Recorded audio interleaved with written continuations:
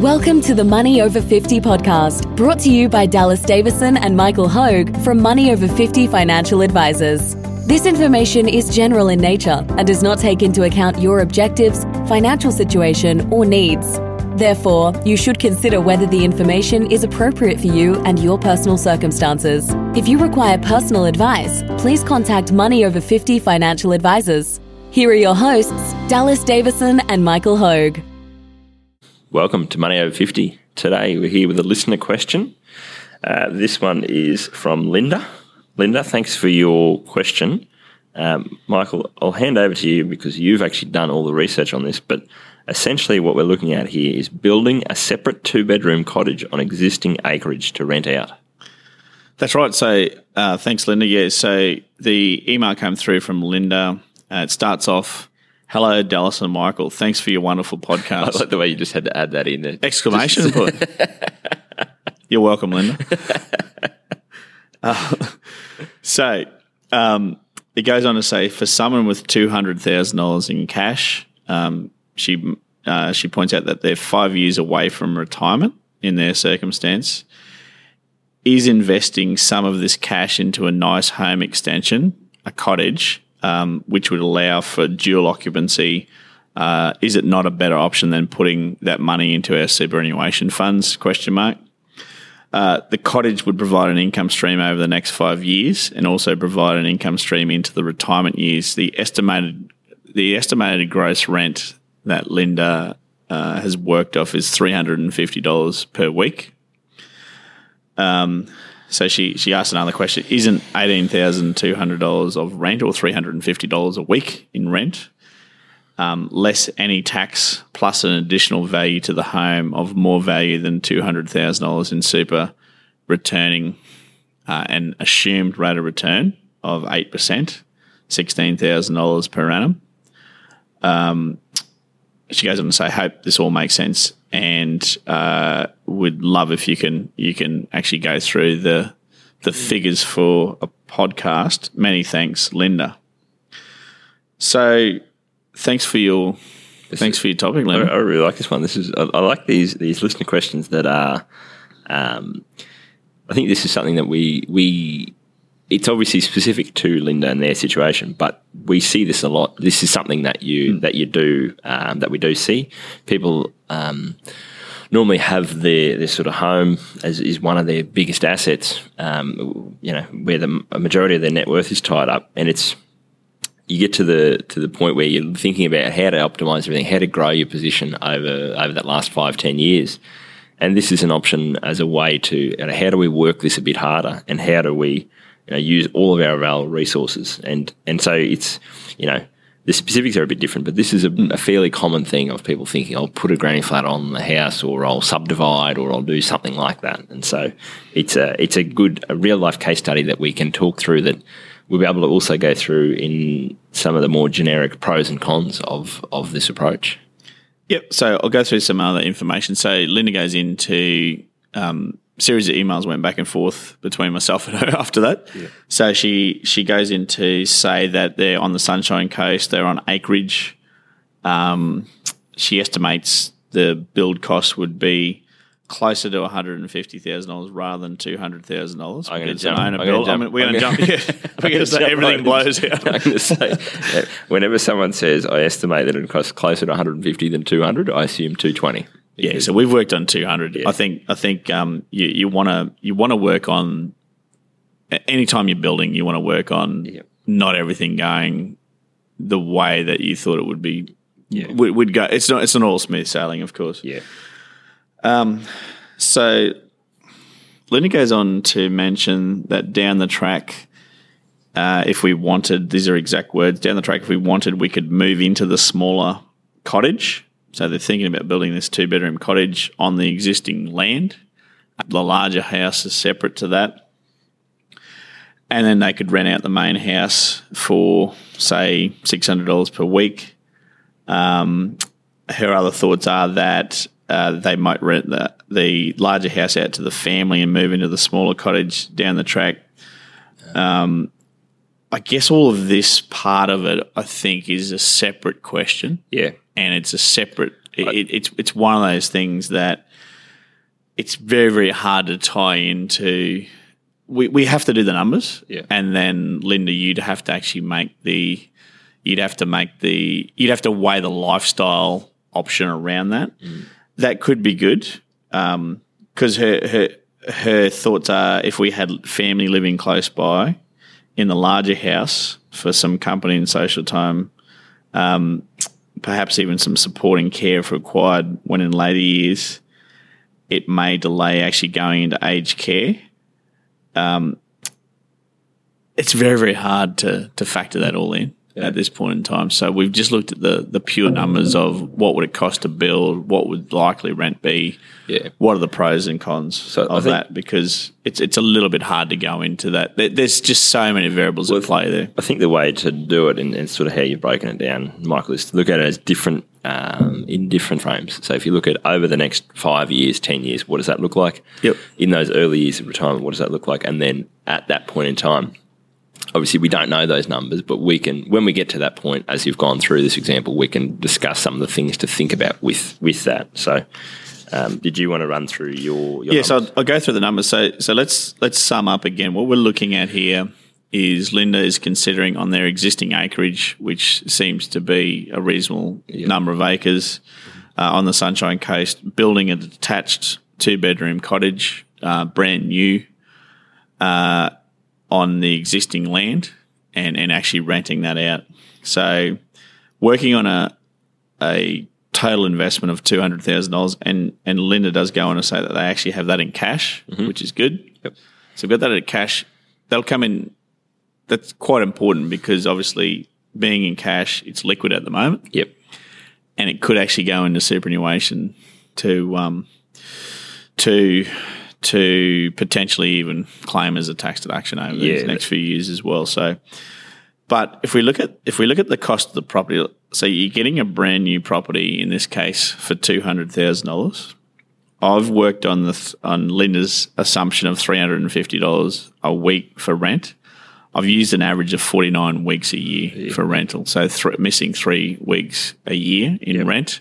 Changeover between tenants. You also, I mean, a property is just never fully tenanted all the time. Yeah, so if someone rents it for a few years, they move out, it stays vacant for a couple of months, and then someone else comes in there. Yep. So an average of weeks per year, $350 a week in rent gives you $17,150 of net rent before we take into consideration the costs. Rates and water, I have no idea the extra rates and water that this would cost. It would cost something, of course. You're adding toilets and that's a cost. I've assumed $500 for extra rates and water. I've assumed $500 for insurance. Again, I feel that cost would probably be more. It's a detached property. Yep. I would think it's probably a lot more than that. You have to insure the landlord's insurance. Landlord's insurance as well. Yeah. I've assumed no real estate management fee. I've assumed that they'd manage it themselves, being right there. I have allowed for advertising and miscellaneous of $500 a year. Just to get someone in. Just to get someone in. That actually could go towards the insurance because I think I've underquoted there. Yep. General maintenance every year, $500. So that'd be calling out an electrician or a plumber, once a year. Obviously that might be a little bit less in the early years when it's brand new, but it's always going to be something. Long-term maintenance. Now, long-term maintenance, I've got at $4,300 per year, and people would think that's a little bit high. Here's where I've come up with that figure. A paint inside and out every 15 years. Obviously, that's all done at the start, so you don't have to do that at the start. Yeah. Paint inside and out every 15 years. How long is a piece of string? I've allowed $30,000 for that amount. If we divide that as a per annum cost, that's $2,000 per annum for paint inside and out. Replace split system air conditioners every 15 years. I'm acutely aware that that's how long that they only last. Haven't gone through that. That's $12,000 every 15 years, $800 a year. And replace bathrooms, kitchen, floor coverings every 20 years, $30,000. I've allowed for that. And that's a fact. And this is a, so for more details about this, and before anyone says, well, that's, not how it works, whatever. If you go back, and there's a podcast that we've done recently, what was it called? Depreciation is a real expense. Yes. And talking about the concept that these costs, because they don't come out every year, you don't have to come up with $4,000 cash every year. It's easy to forget that that's a real expense. In that to keep this property in the condition in which it needs to be, you're going to have to outlay those costs are going to come up at some stage. So whether it's 15 years or 20 years or 17 years or 12 years, we're just kind of coming up with a ballpark here. But I think that what you've sort of explained there, Michael, is trying to show that there is a real cost, whether you think it's slightly more or slightly less. It's got to be in the ballpark of those figures, you'd think. So this part actually gets a little bit technical. So let's just go back over that. The holding costs, if we go back to saying we're going to paint this house inside and out every 15 years, $30,000. We're going to replace split systems, air conditioners every 15 years, $12,000. And we're going to replace the bathroom, the kitchen, the floor coverings every 20 years. That's $30,000 every 20 years. All of those costs on an annual basis come to $4,300 per annum. To be really, really fair here, I'm not going to have that cost come in from day one, though, because we've got a brand new property over here. So I'm actually going to have that cost come in from year 10. Therefore, what I'm going to look at is I'm going to actually halve that $4,300 of cost, and I'm going to actually make that not $4,300 a year. I'm going to make that $2,150 per year. Yeah. Over an average of 20 years, because some of those costs aren't going to come in for 15 years. Some of those costs aren't going to come in for 20 years, but they're going to come in. They're going to come in. So thinking of that another way is that every single year, if you took $2,150 of the rent and allocated that into what they call a sinking fund, a separate account, what would happen is that when these costs started to come in, such as paint inside and out in 15 years' time, replace the split system in 15 years' time, you'd have the money in the sinking fund to do that. It would drop, and then in 20 years' time, you need to replace the bathrooms, the kitchen, the floor coverings, all those types of things. You'd have that money in that sinking fund, and then it would be exhausted. And that would be by putting an average of $2,150 a year into that fund. So let's go through the costs again. First of all, the income coming in, rent, $350 per week times 49 weeks on average rented for the year, $17,150. I'm then going to go through my costs, rates and water. $500 is going to come off the rent for rates and water, $500 for insurance, $500 for advertising and miscellaneous, $500 for general maintenance, so that's having a plumber or a sparky come once a year. So on top of that, $2,150 we need to allocate for those longer term expenses such as the paint, the replace the split systems and the bathrooms. What we're at with a total cost coming off the rent there is $4,150. So $17,150 comes in. $4,150 goes out in those costs. By the way, we'll make these figures available in spreadsheet format to anyone who emails in at podcast@mo50.com.au. We'll email you the spreadsheet so you can go through these.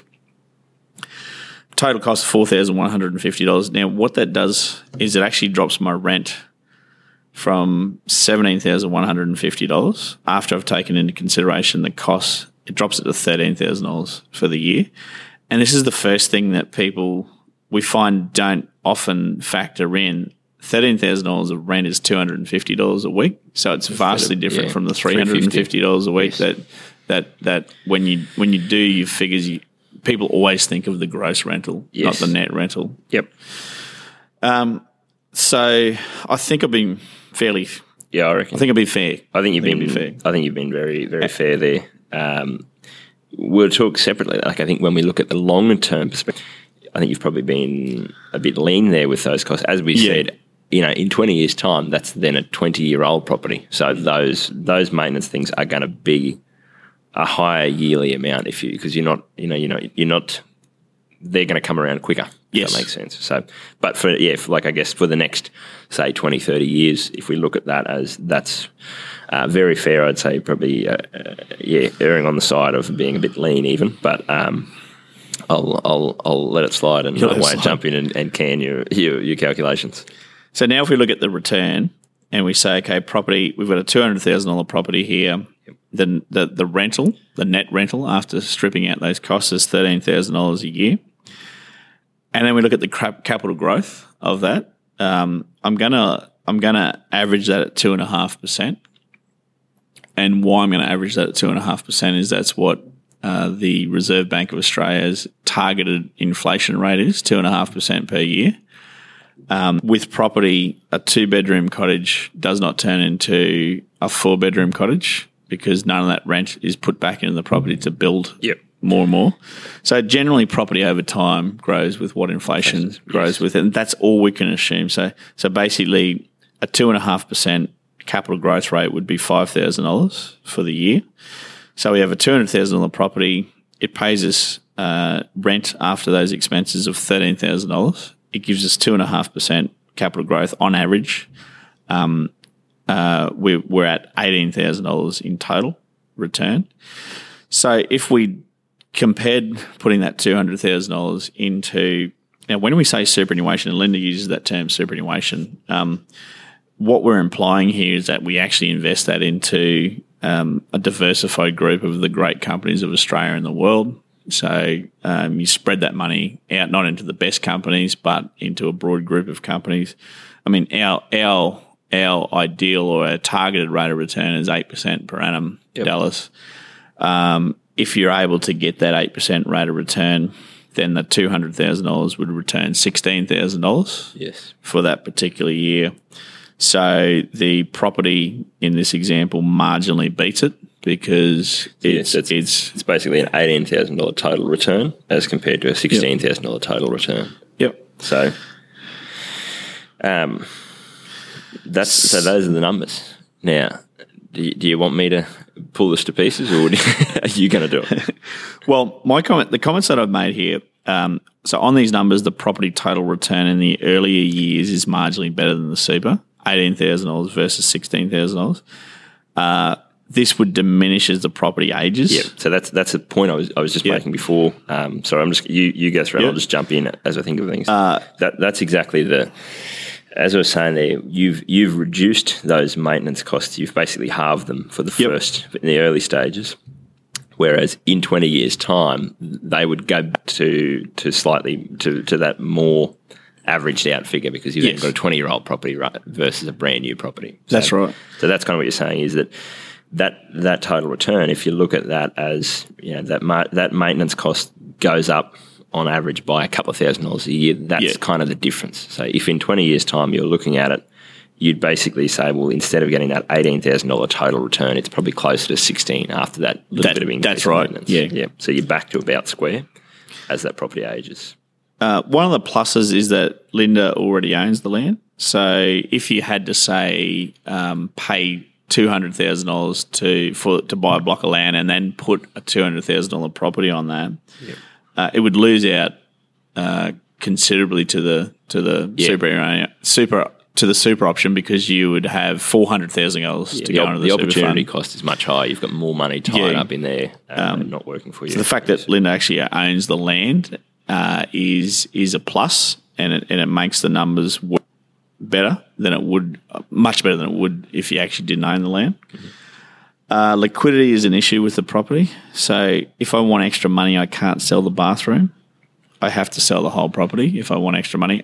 It'll only pay me the $13,000 a year in net rental. Yeah. So if I need more than that $13,000 of net rental, so for example, when you're retired, if in a year you need more than that, if that money was invested in super, you could just take that bit extra out. Whereas having that money tied up in that cottage, you can't do that. You can't get more than your $13,000. Yes. Yeah. Risk is an issue with the property as well because really it's one property in one geographical location.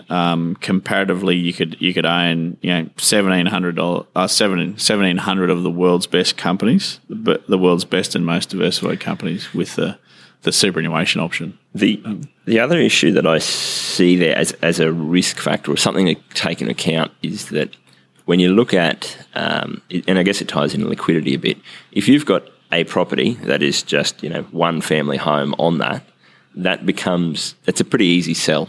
There's a lot of people looking for something like that. Whereas when you add on something like this, there are going to always be some people who are looking for a property like this, but your pool of buyers is much smaller. So it's probably going to either, you're going to have to take a bit of a discount when you go to sell it if you're in a bit of a hurry. And that's kind of ties in, as you're saying. What you really need then is when you go to sell this property, you're going to need someone who wants this exact type of property with that house and that cottage in that exact location compared to just someone who wants a house in that location. Yep. And that's where you risk. And it's funny because that word is not what people would normally associate with property, but it is just a thing where you're making this more of a niche asset and you're reducing the amount of people that will want that exact asset at the point in time that you go to sell it. Yep.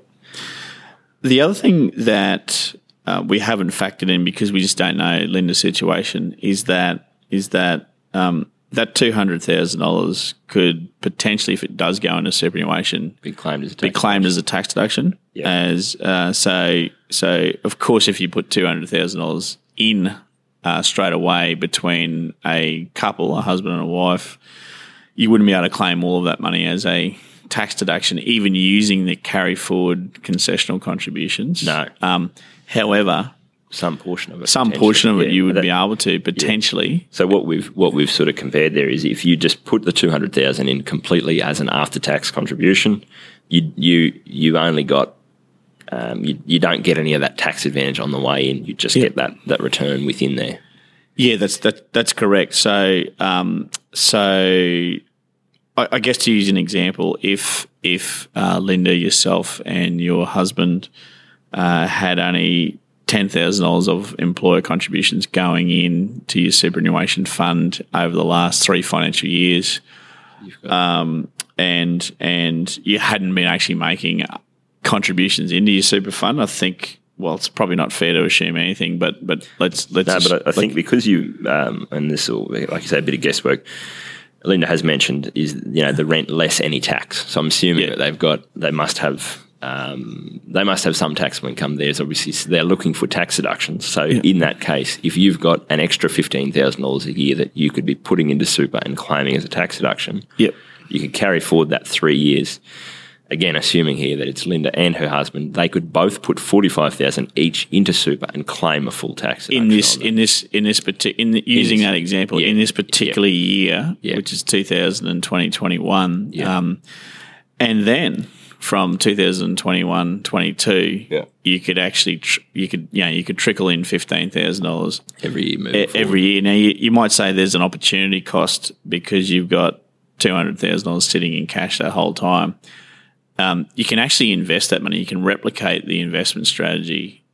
If you want to trickle money into super and get the best tax deduction over the next 5 years of your working life, you could invest that money outside. You can invest that money in an identical investment, so spread across, in this example, the great companies of Australia and the world, and you can pull money out, $15,000 each year, and put that into super. I mean, you do bring into play potential capital gains tax issues by taking $15,000 out. However, generally speaking, that's minimal comparatively to the fact that you're putting that money into super, claiming it at, say, a 34.5% tax rate or tax deduction on the way into super and paying only 15% tax from your super fund. So that's potentially another way to look at that. Again, it's all guesswork and assumptions, but if you thought of it as if that's an option for Linda and her husband, then that $200,000, what you effectively do is if they could contribute that into super over the next 5 years of their working life, so they're 5 years out from retirement, if you assume that they can get all of that into super and claim a tax deduction on that, they basically get a 35% tax deduction. They pay a 15% contributions tax. They're picking up an extra 20% return on that. Yep. So it's like they get $240,000 invested for the cost of $200,000. Yeah. So that's sort of how I'd think of it. Is if that is possible to them, that's then how you need to redo that calculation. Is that you're comparing a $200,000 property versus actually getting $240,000 into super once you take into account the extra tax refunds that you get, which then, if that's a possibility, it skews the numbers back in the direction of putting that money into super. So they're the figures. So I guess, so now I've been sitting here very patiently, and I haven't even been saying yes as we go along, because I notice that I do that in podcasts and it's very annoying, so apologies to listeners. But some of the thoughts that I have around this are that this is, to me, and this is, I guess, why it's an interesting example, because this is the absolute best case of if this situation was, we see a lot of these people going to do an extension or going to build a little something or subdivide or whatever. If Linda seems to be in the perfect situation to make this happen, and even in the perfect situation, the numbers are only marginally better in the early years, and then they basically swap across to being about the same situation in sort of 10 years and beyond. So you're better off to the tune of about $2,000 a year by doing this, and that's assuming everything goes exactly right. You have no issues with tenants, you have no issues with maintenance, you have no issues with that. It's assuming that when you go to sell the property, you can find the buyer that you need. It assumes that that you do get that growth each year. It assumes all those sorts of things. The question you then got to ask yourself is, for the sake of $2,000 a year, do I want the headaches? And I don't know. It depends on. Different people value different things, but for me personally, if someone said you can put this $200,000 into super and get $16,000 a year, or you can deal with building and council permits and all these sorts of things, and having a tenant and having to share your property with someone else is the other thing. Having to have someone live next door that's a stranger that you're charging rent for, and then they're not paying their rent and all the rest of it. You can have all of that, all those headaches, and you're going to be better off to the tune of $2,000 a year. I think I'd rather just look for the extra return somewhere else. Well, I can speak for myself as well, Dale. So when I retire, what I want the ability to do is travel the world and not have to worry about tenants moving in or plumbers coming and going and all that sort of stuff. I want to outsource the worry to the 1,700 CEOs of the best companies in Australia and the world, and just go. And just not worry about that sort of stuff. So, Linda, you mentioned other possible pluses, and if all of that pan out, if family members, so you got 4 children. Linda's gone on to say that you got 4 children. So, if it did pan out, there could be very good reasons to do this, which would be if it did suit them, one of your children and their families, to move into the larger house down the track, and then you moved into the 2-bedroom cottage, then it certainly could work out at that point in time. So there's other reasons that you may do this. That is, sorry, Michael, a good point that I forgot to make, that I was going to touch on there, which is that I wouldn't, if it was me, I wouldn't be inclined to do this now, because I'm going to be $2,000 better off. So it's about the same, really, over the course of the next 5 years. And for the next 5 years, while you're working, you probably don't want the headaches, because you've got a job and you've got things to focus on. In the early years of retirement, you probably still don't want the headaches, because you want to be able to travel and just up and go and do all that sort of thing. Now, if in 20 years' time, it then did make sense to do that, what I would be inclined to do is just build the thing then in 20 years' time. That's a good point I think you make there, Dallas, because a lot of what Linda had mentioned in the email was things that might work out in 20 years' time. So you're right. You could delay it for that 20 years. You could put the money to use in your superannuation fund. It's neither here nor there. in terms of you've got a lot less worry. Yeah. Yep. When we look at the numbers, $18,000 of assumed return with the property versus $16,000 a year with the super option. That's neither here nor there. That's not going to make a big difference over that period of time. Yeah. So you could wait that period of time, and then if one of your children and their families does want to move into the bigger house at that point in time, then you can actually build the property at that point in time. This gets into one of your favourite things to do, Michael, which is siloing money and allocating that money for that. So, you don't actually need to do this, but if you could actually have a separate superannuation account, which is you put the $200,000 in, and you could say, we're going to pull the $13,000 of rental income, which is what we were sort of expecting anyway. Yep. We're going to pull that out every year, and we're going to live on that. And the rest of it, we're just going to let that grow. We're going to let that do its thing, so that then if in 20 years' time we do decide to do that, we've got that cash sitting right there. We don't have to worry about going and buying. We don't have to do anything like that. So that's sort of what I think you're talking about, is that when that money goes in with the rest of your super money, it can kind of just become an amorphous blob of retirement savings. Whereas if you were to say, right, we do want that. We think that in 20 years' time, one of our 4 kids will want to move into our home and we'll want to move in there, and then we can, have family close by, have that support, and that will extend the time before we have to go into aged care. You can do all that. I would just, rather than actually build it and then have to have it sitting there for 20 years and have the tenants and have the maintenance and have all the headaches, have that money sitting in a different account and just have that earmarked as, right, we know we've got that ready to go. Yeah, look, it's a good point, because you can take advantage of the diversification, then you can take advantage of the tax deductions on the way in, assuming that you're not maxing out your contributions to super now. You can take advantage of the liquidity. Yep. You can take advantage of all of those things right now and still allow yourself the option. And it gives you time also to see, the way that, I guess, working life is now. Very rarely do you find adult children that, perhaps stay in that one city forever. Yeah. So potentially speaking, your kids could end up all over. And I don't know how old your children are, and I don't know if you have grandchildren, but like what we have seen in the past is that people with their adult children, they move to different parts of Australia, and all of a sudden they don't want to. The retirees don't actually want to be in that geographical region anymore. They won't actually want to be where the grandkids are. Yes. And so it's a funny one. Like we see people in retirement actually moving to be closer to where their grandkids are. Well, and the thing about it is, you for the sake of, if you think of that, even if you assume that you are $2,000 better off per year, which, like I said, I think you've probably been a bit lean there, and so over the long term, it probably isn't quite like that. I'd think of that as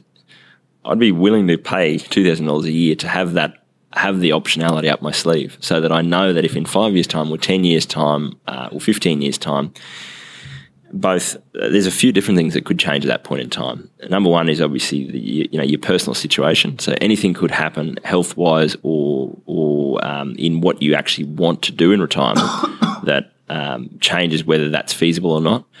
As you just touched on, then your kids and their situation and what they actually are doing could also be very different, and so you sort of want to leave your options up available there.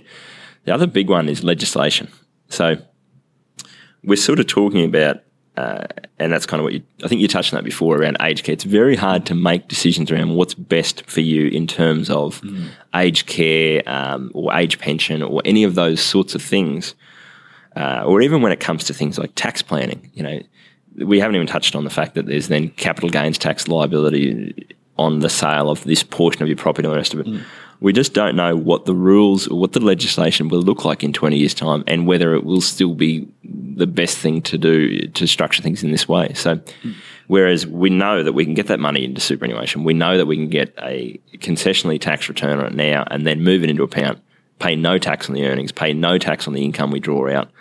And then in 20 years' time, if we worked out that, yes, the aged care rules are such that it makes sense to do that, we just take the money out tax-free and do it then. But we've bought ourselves another 20 years before we have to make that decision. And And, we see it every year. Every year there's a new rule for superannuation or for aged care or for age pension or something that changes the landscape of how things should be done. Over 20 years, there's going to be, 20 changes. And so it's really hard to make those decisions now around aged care this far in advance. Yeah, so good point to make. It's a great point that you made there, Dallas. I think, and we tell people to stress test things, don't we? Usually say the superannuation option gives you the chance to stress test the fact that you still want to do this, and then a family member might move into the larger house, and then you might move into the 2-bedroom house. So it gives you that option to stress test that. Yeah, interesting that you say that, because one of the ideas of something that you could do there is you could. I've seen this. I know I was just looking at Airbnbs, Nicola and I, last night for a trip away this year. You could potentially do something like put a caravan there and have someone come and Airbnb it for a week. And if after a week you go, geez, I hated sharing our property with someone else, you go, we definitely don't want someone there long term. Yeah. Or, someone comes and stays with you for a week. All those things where if you then decided you're going to get you did think that it still made sense for you financially. There are many, many things that I would do to test this and to trial it before you break ground on building and spending $200,000. And those are, sort of joking ideas, but it's not that crazy to just go, well, have someone come and stay with you for a week in a caravan or something that's completely separate from the house, and go, well, does it actually really annoy us to have to worry about someone else on the property? Because what you don't want to do is spend the $200,000 and have this white elephant that either A, no one wants to rent for $350 a week, or B, you don't actually want them there, and it's more of a burden, and you've just created a burden for yourself that you didn't need to, when there are sort of those simple options that are stack up financially much the same. Thanks for your question, Linda. It was a good one. We enjoyed this one. Yeah. So keep them coming. So you can email through any topic or question that you have, or anything that you might like us to cover, to podcast@mo50.com.au. Additionally, if you want to see the calculations for this, feel free to email us as well, and we'll be only too happy to pass on the spreadsheet of calculations. That's podcast@mo50.com.au. Thanks for listening. Thank you for listening to the Money Over 50 podcast with Money Over 50 Financial Advisors. We look forward to catching up again soon.